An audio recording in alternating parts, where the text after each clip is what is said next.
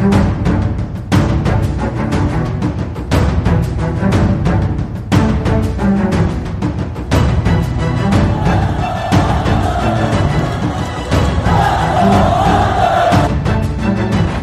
it out for Ekblad. Back to Hoffman. Blocked by Polak and Price. Another spectacular stop. Broussard tees it up and a save is made by Bobrovsky. Nelson. Barzal with the open net and he scores!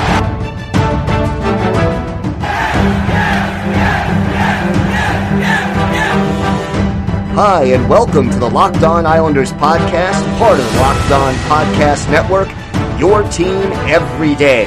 I'm your host, Gil Martin. I'm an Islanders columnist and historian, and I wrote the book Ice Wars, which covers the complete history of the Islanders' rivalry with the Rangers from 1972 to the modern era. All right, everybody, welcome to the Wednesday edition of the Locked On Islanders podcast. We've got a lot to get to. Yes, Ilya Sorokin is here. He has arrived in the United States at JFK International Airport. We will have the latest on his arrival and what it means for the New York Islanders. Also, we have got more information on the Islanders as they prepare for their playoff series against the Florida Panthers. By the way, 1 week from today, Islanders, Rangers, preseason game up in Toronto.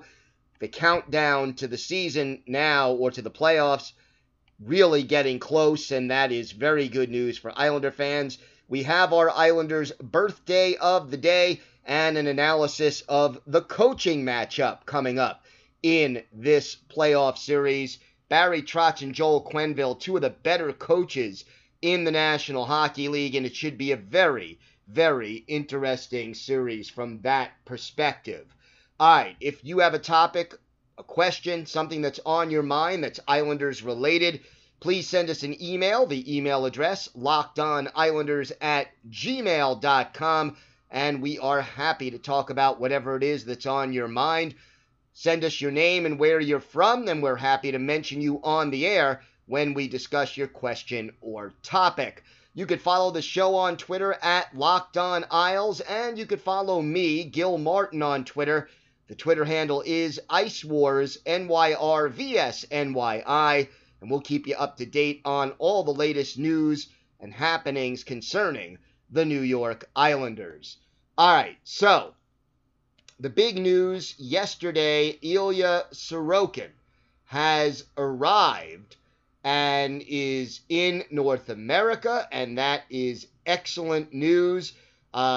Sighted at JFK Airport, and now the question just becomes, he has to quarantine and prepare himself to join the Islanders organization. And the big thing is the question, whether or not he can travel with the team to Canada or he has to remain in the United States. There will be a question about that depending on the status of his visa. We will keep you up to date as soon as specific information becomes available. But at the end of the day, he is here. He could start working with the Islanders coaches. He can start practicing with his teammates once he is free from the quarantine. And essentially, the process of acclimating Ilya Sorokin to Long Island, the Islanders, the United States, North America, NHL hockey, all of those things that are quite important for the future of the New York Islanders, that has all started, and that is very good news for this organization.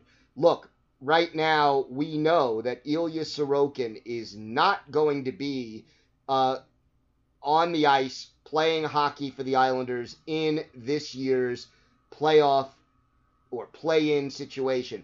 As deep as the Islanders may go in this year's Stanley Cup playoffs, Ilya Sorokin will not be able to participate for the Islanders this year. However, the good news is that now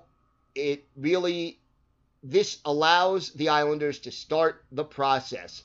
And make no mistake about it, it is a process. And look, next season, when he is eligible to play with the Islanders, that will be, starting on or about December 1st. And that has to be the goal for the Islanders. They have to say that whatever they do between, now, July 22nd, and December 1st, they have to prepare Ilya Sorokin for life in the National Hockey League. And they want to have him on the NHL roster come the fall. Look, Tomas Greiss will be an unrestricted free agent at the end of these playoffs. And now that Sorokin is signed and Sorokin is here, the odds of Greiss returning to the Islanders next year are very, very slim. And from a cap perspective, Sorokin has a $2 million deal to play for the Islanders next year. That is a little bit of a cap savings over what they've been paying Greiss. And it allows the Islanders to have a goaltending duo of Varlamov and Sorokin. You get the feeling Varlamov starts next season, again, assuming everybody's healthy, etc. Varlamov starts next season as the number one goalie, or maybe they split time, and then as the season goes on, as Sorokin becomes more comfortable playing in the NHL, living in North America, gets to know his teammates better. Once he makes those adjustments and feels more comfortable, you get the feeling that he may be able to turn things around a little bit, maybe challenge Sorokin challenge Varlamov rather, for that number one goaltending position. And that will be certainly an interesting thing going forward. And then, a number of people have mentioned that if Sorokin is as good as advertised, maybe the Islanders start thinking about the possibility of buying out Varlamov down the line, whether it's not next year but the year after, to save some cap space, because we all know that the Islanders' long-term cap situation is not an easy one. And somehow, some way, we know that Lou Lamoriello has got to find a way to free up some valuable cap space in order for the Islanders to improve this team going forward and to take that next step to becoming an elite contender in the Metropolitan Division and the National Hockey League. All right, the Islanders were again on the ice yesterday preparing. They practiced in two groups yesterday. Group 1, the forwards, Bailey, Barzal, Beauvillier, Brassard, Cizikas, Clutterbuck, Dalcol, Eberle, Ross Johnston, Tom Kuhnackel, Ladd, Lee, Martin, Nelson, and Pajot. The defensemen in Group 1, Boychuk, Dobson, Green, Hickey, Grant Hutton, Leddy, Mayfield, Pelech, Pulak, and Tays. Both Greiss and Varlamov practicing as part of Group 1. Meanwhile, in Group 2, Bellows, Koivula, and Wahlstrom. Sebastian Aho was the lone defenseman in Group 2, and the AHL goaltending tandem of Christopher Gibson and Jakub Skarek were the goaltenders in Group 2. Leo Komarov still not on the ice and unavailable, but at the end of the day, those are the lineups that the Islanders had in practice, and overall, again, something there to look forward to. All right, time for our Islanders birthday of the day, and we're going to go back to the Islanders' first 2 seasons and wish a very happy 76th birthday to Jerry Desjardins, who was the Islanders' number 1 goalie in their very first season and who split time more or less with Billy Smith in their second season of 1973-74. Desjardins is a native of Sudbury, Ontario. Broke into the NHL with the LA Kings in their second season of existence. Then went to the Chicago Blackhawks, played with the Islanders. Headed over after the Islanders to the WHA for a season with the Michigan Stags / Baltimore Blades. That team folded mid-season. He joined the Buffalo Sabres and was a part of their run to the Stanley Cup Final in 1974-75. Finished out his career with Buffalo in 1977-78. So 2 years with the Islanders. I'll tell you, Desjardins was a quality goalie who faced a heck of a lot of shots during his 2 years with the Islanders. Look, the Islanders were an expansion team, and they didn't have the greatest defense. The numbers, not necessarily pretty for Desjardins. 80 games over 2 seasons with the Islanders, 14 wins, 52 losses, 9 ties, a goals against average of 4.01, and an .881 save percentage with the Islanders. And we're going to go back and take a look at one of his better games for the Isles. November 22nd, 1973, Islanders and the Detroit Red Wings facing off at the Nassau Coliseum. 11,213 fans on hand to root on the second-year Islanders in this contest.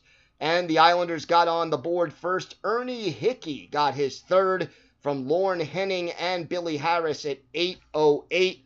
By the way, the goaltenders in this one, Terry Richardson for the Red Wings, and of course, Jerry Desjardins for the Islanders. So Hickey gives the Islanders the 1-0 lead at 8:08, but the Red Wings equal it up. Nick Libett, his 12th of the year, from Bill Collins and future Hall of Famer Marcel Dion at 14:15. After 20 minutes, it's a 1-1 hockey game. The Red Wings took the lead early in the second period with Dennis Potvin in the box for elbowing. Ace Bailey, who later tragically died on 9/11 in one of the planes that hit the World Trade Center, he got his 5th goal. Again, Marcel Dion with an assist along with Guy Charon at 2:32. Isles trailed by a goal. But that didn't last long. A little more than 5 minutes later, Gary Howitt evened things up for the Isles. His second, the Isles checking line of Howitt, Nystrom, and St. Laurent on the ice, with Nystrom and St. Laurent getting the assist at 7:44. 2-2 hockey game, but later on in the second period, with Tim Ecclestone of Detroit off for hooking, Bill Collins gets an unassisted shorthanded goal at 16:21. And after 40 minutes, it's Detroit 3, the Islanders 2. But the Islanders dominated the third period. Lorne Henning equaled things up just a minute 8 in. His 5th from Jean Potvin and Ernie Hickey at 1:08. Then Ernie Hickey, his 2nd of the game, 4th of the year, from Billy Harris and Lorne Henning at 14:30. And Craig Cameron puts the icing on the cake with his 2nd goal of the season. Ralph Stewart, the assist at 18:27. For Desjardins, his first win of the year, he made 19 saves to earn the victory. Islanders out shooting the Red Wings 33-22, including 10-5 in the first period, 12-6 in the third. Multiple point games for the Islanders. Well, Lorne Henning, a goal and 2 assists. Ernie Hickey, 2 goals and 1 assist.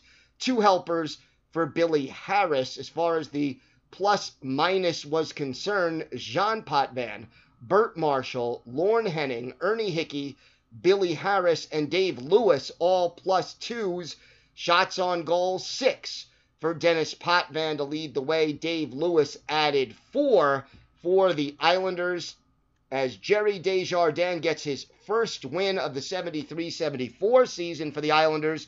They beat the Detroit Red Wings by a final score of 5-3. It was the 3rd ever win for Al Arbour as Islanders coach, and a big one at that, as this team gaining confidence. You know, in their first season, the Islanders had only 12 wins in 78 games, 12 wins and 6 ties.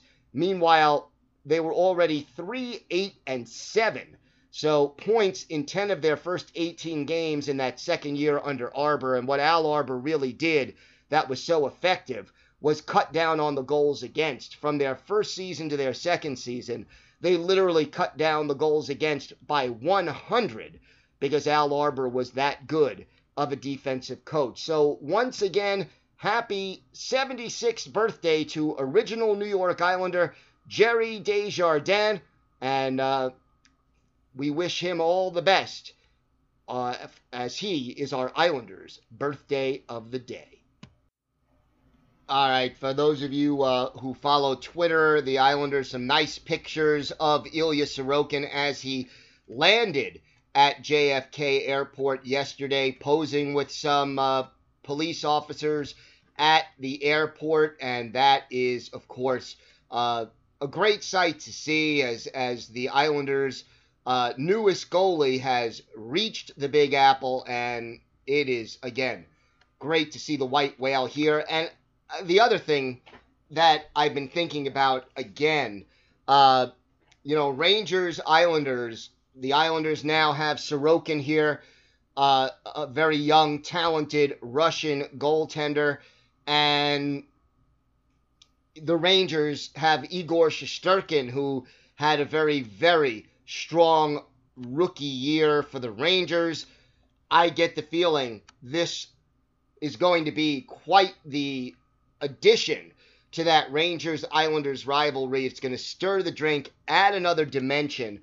And look, unfortunately, great goaltending has not always happened side by side in the Rangers-Islanders rivalry.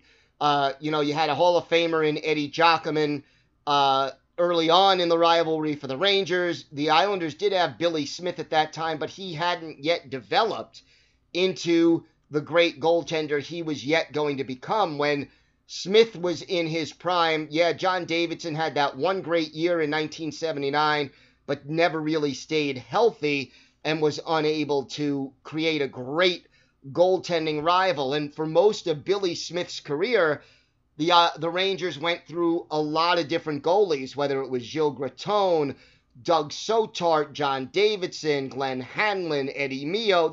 Steve Baker. They went through a lot of different guys.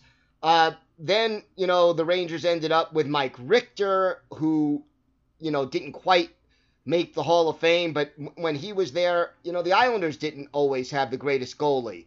So it sort of went back and forth. But now the possibility of a goaltending rivalry interjecting itself into the Rangers-Islanders rivalry, to me, that is a great thing. And the fact that they're both, Russian goalies is going to be adding even more spice to it. So, looking very much forward to seeing how that rivalry will develop over the next couple of years. Don't want to get too far ahead of myself, but I think it will be a positive thing for the rivalry.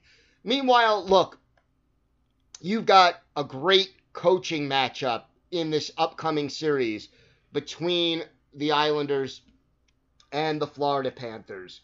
We all know what Barry Trotz can do, what he has done for the New York Islanders. Really took a team that was treading water for a long time under Doug Weight and a number of other coaches before that, and turned that into a team that really survives because they play his system and play excellent defense-first hockey. So, look, overall, he's been great, and now Joel Quenneville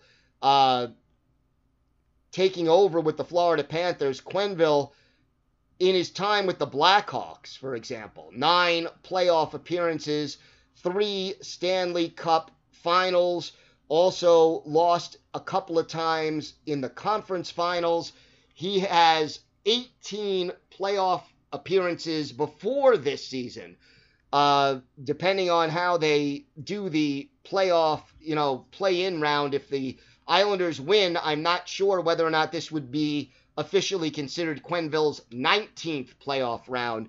But here is a guy who, has won more than 900 NHL games behind the bench. And, like I said, this would be his 19th playoff appearance as a coach. Not too many coaches even last 19 seasons. And, Quenneville has coached the Blues, the Avalanche, the Blackhawks, now the Panthers.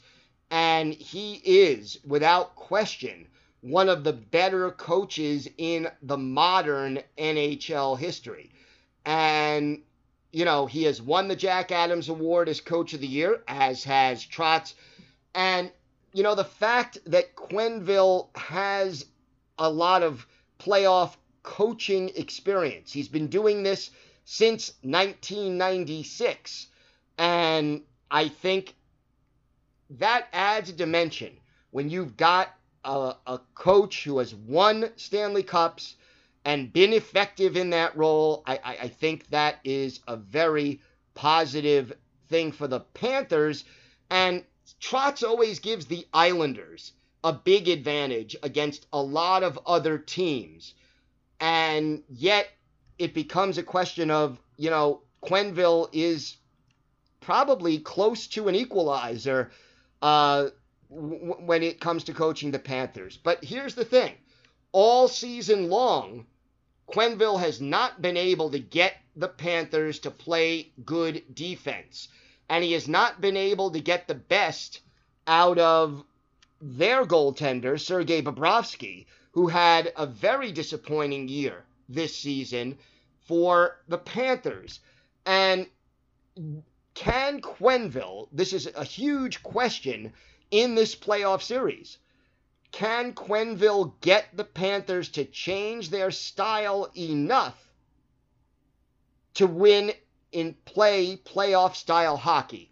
One advantage for the Islanders, I think, overall, when you look at the playoffs, a lot of teams, they'll play a more wide open style during the regular season. You get into the playoffs and they have to tighten up, be more defensive oriented, tighter checking. It's an adjustment. The Islanders play a playoff style hockey all year round. And that, I believe, will be an advantage for them in the playoffs, where the Panthers have to make adjustments to their style of play. Now, look, if any coach can help them do it, it's Joel Quenneville. But the Islanders don't have to really change their style all that much. And here's another thing that I have discussed with a number of other people covering the team. Playing a playoff style like Barry Trotz asks the Islanders to do, and winning a lot of games 2-1, 1-0, 3-2, that is exhausting. It is physically more taxing to be a tighter checking defense first team and win low scoring games than it is to play firebrand wide open hockey. And over the course of an 82 game season, one of the potential drawbacks of a Barry Trotz style is that it can wear you down physically. One good thing about this lengthy layoff is that the Islanders will be rested. They will be back and rested. They will not be physically exhausted the way you are after the grind of an 82 game season and then start the playoffs. And the fact that they will be fresher and playing a familiar style, I think, will be an advantage for the Islanders once the playoffs actually get underway. But the coaching matchup should be a darn good one, and I am looking forward to seeing how Quenneville and Trotz match lines, how they match strategies, and what happens once this series gets underway. That wraps up this edition of Locked On Islanders. Now tell your smart device to play the most recent episode of Locked On NHL for a league-wide perspective on the National Hockey League. Stay safe, everybody. Remember, we are one day closer to the return of hockey. And of course, let's go Islanders.